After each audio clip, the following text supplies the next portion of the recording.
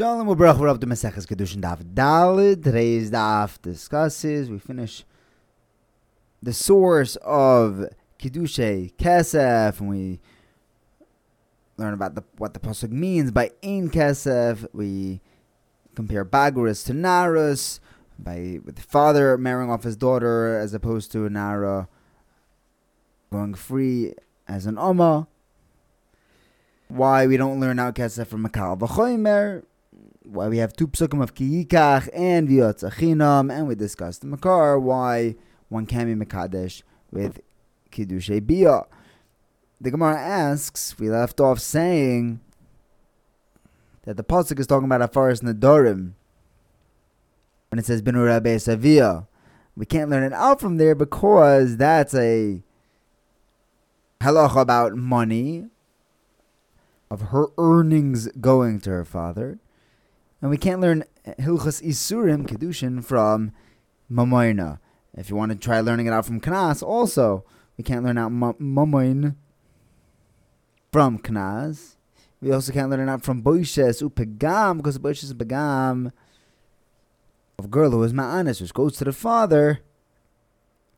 That's not a Knas. But the father has a chelik in that, because he does have the right to marry off his daughter to whoever he wants, even a manuvel and mukashchin.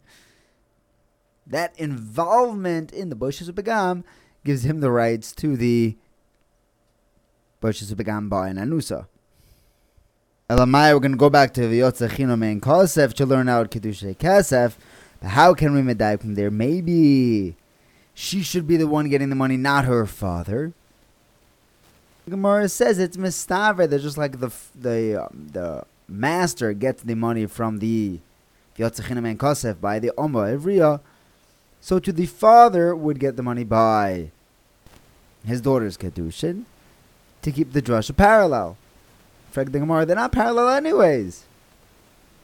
By the master, by the Oma, she goes entirely free over here.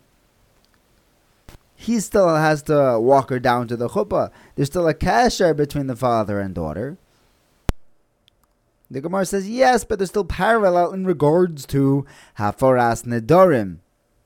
Like the Mishnah says, that in Aram or Rasa, her father and husband are allowed together to be made for her nedarim.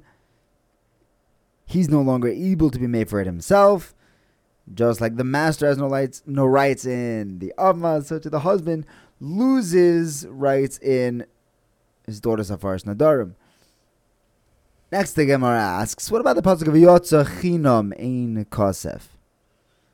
We're trying to use that to say, Ein Kesef Ladan Zel, V'yesh Kesef Ladan Acher, that the father is going to get the money for his daughter's Kiddushin.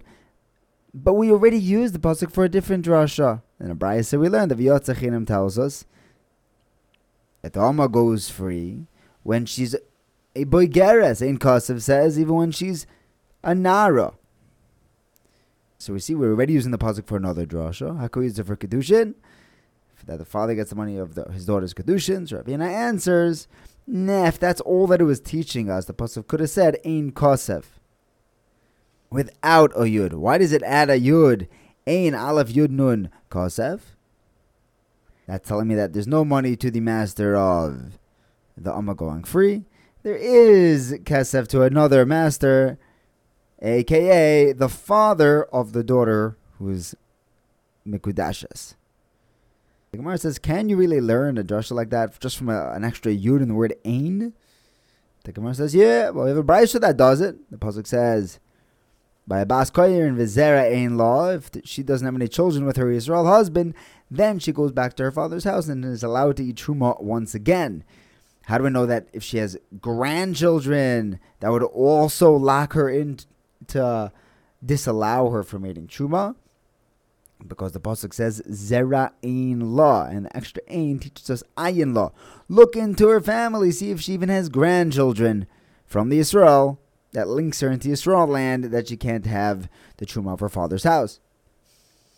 And that counts for zera kosher. How do I know that even if she had zera apostle, that would prevent her from eating truma? That's right. It says zera ein law, ayin law, bima ayin in any children that she has. I already using Ein for Zerazara, for grandchildren.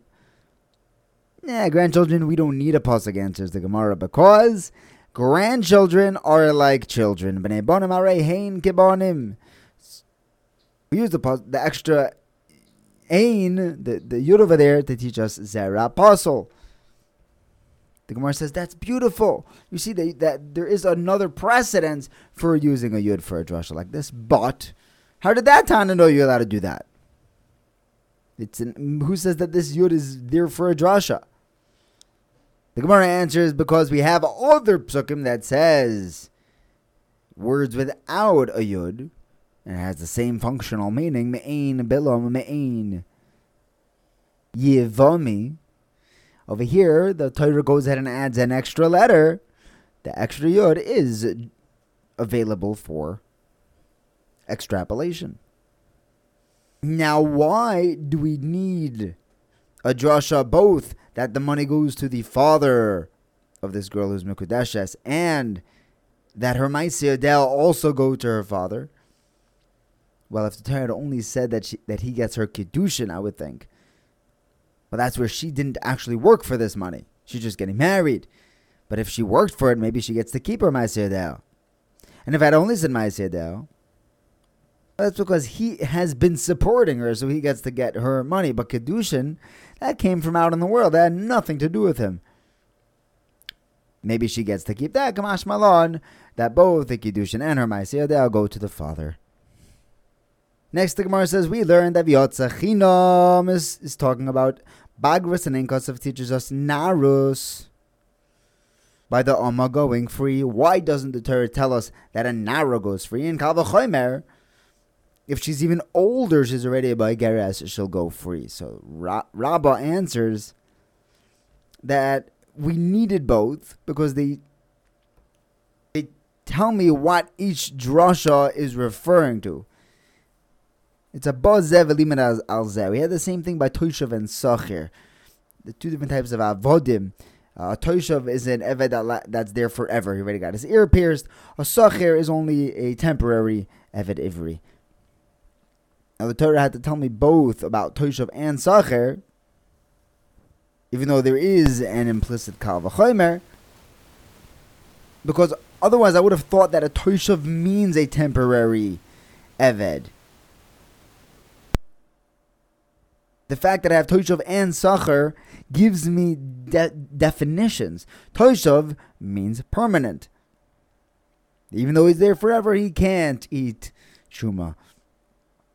The Sot over here, the V'yotzachinam and Kesef, is telling me definitionally that we're talking about both a Nara and a Begeres. Otherwise, I would just think Nara.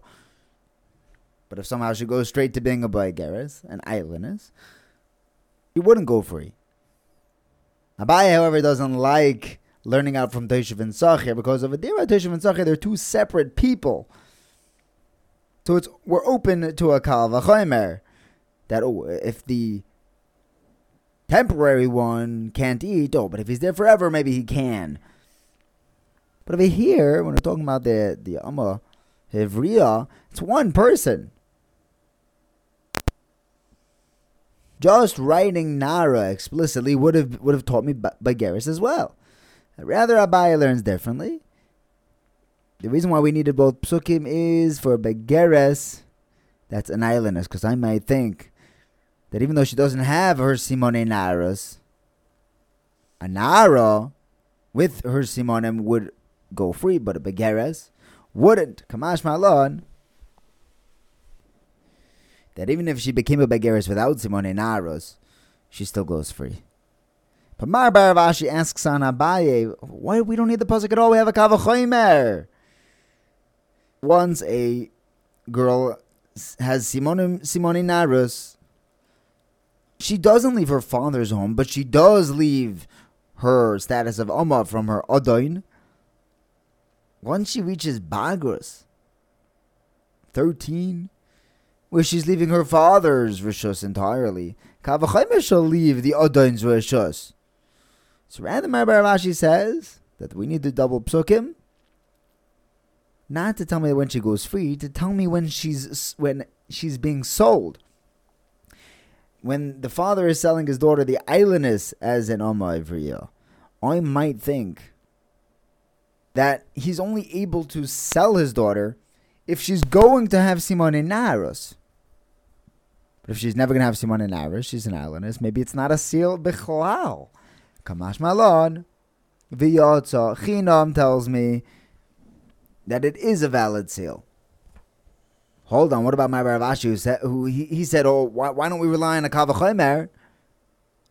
What's wrong with the pasuk saying V'yotza Chinam and having a Kal V'chomer? Maybe the pasuk is just telling me what the Kal V'chomer is teaching me. The Torah does that; it writes out Kal V'chomers. The Gemara answers that the Torah only writes out a Kal V'chomer when there's no other explanation for the pasuk. But over here we do have an explanation for the islandess.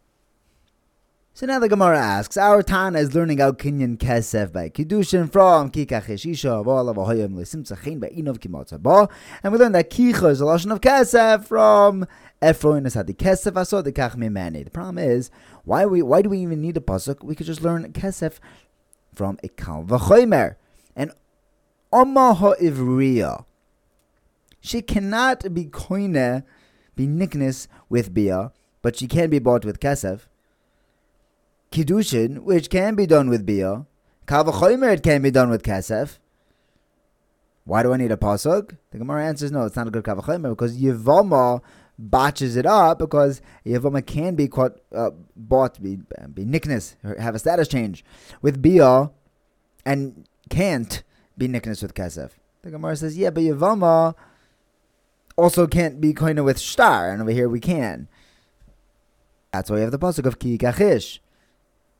The Gemara says, well, hold on, but we just revived our Kal V'chomer, used the Kal V'chomer, why do we need Ki Kachish? So Rav Ashi answers, we have an intrinsic kasha on our Kal V'chomer. You're trying to learn out from Amma Ivriya, but Amma Ivriya, she can be bought out of her status with Kesef. But by Kiddushin, she can't be bought out of a marriage. She can't leave with Kesef, it's only with get. So how do I know that she could be niknes with Kesef? Talmud Loimar, we need the pasuk of Kikach Ish, lashon of Kicha with Kesef. Now, why do I need two psukim, V'yotza Chinam, and also Kikach Ish? Because if the Torah had only written Ki Yikach, I would think that the Kiddushin of a child would go to her and not the father. That's why the pasuk says V'yotza Chinam. And if it had only said V'yotza Chinam, I would have thought that the transaction doesn't have to be from him to her. Even if she had given him the Kesef, she would now be niknes to him. Kamash Malon.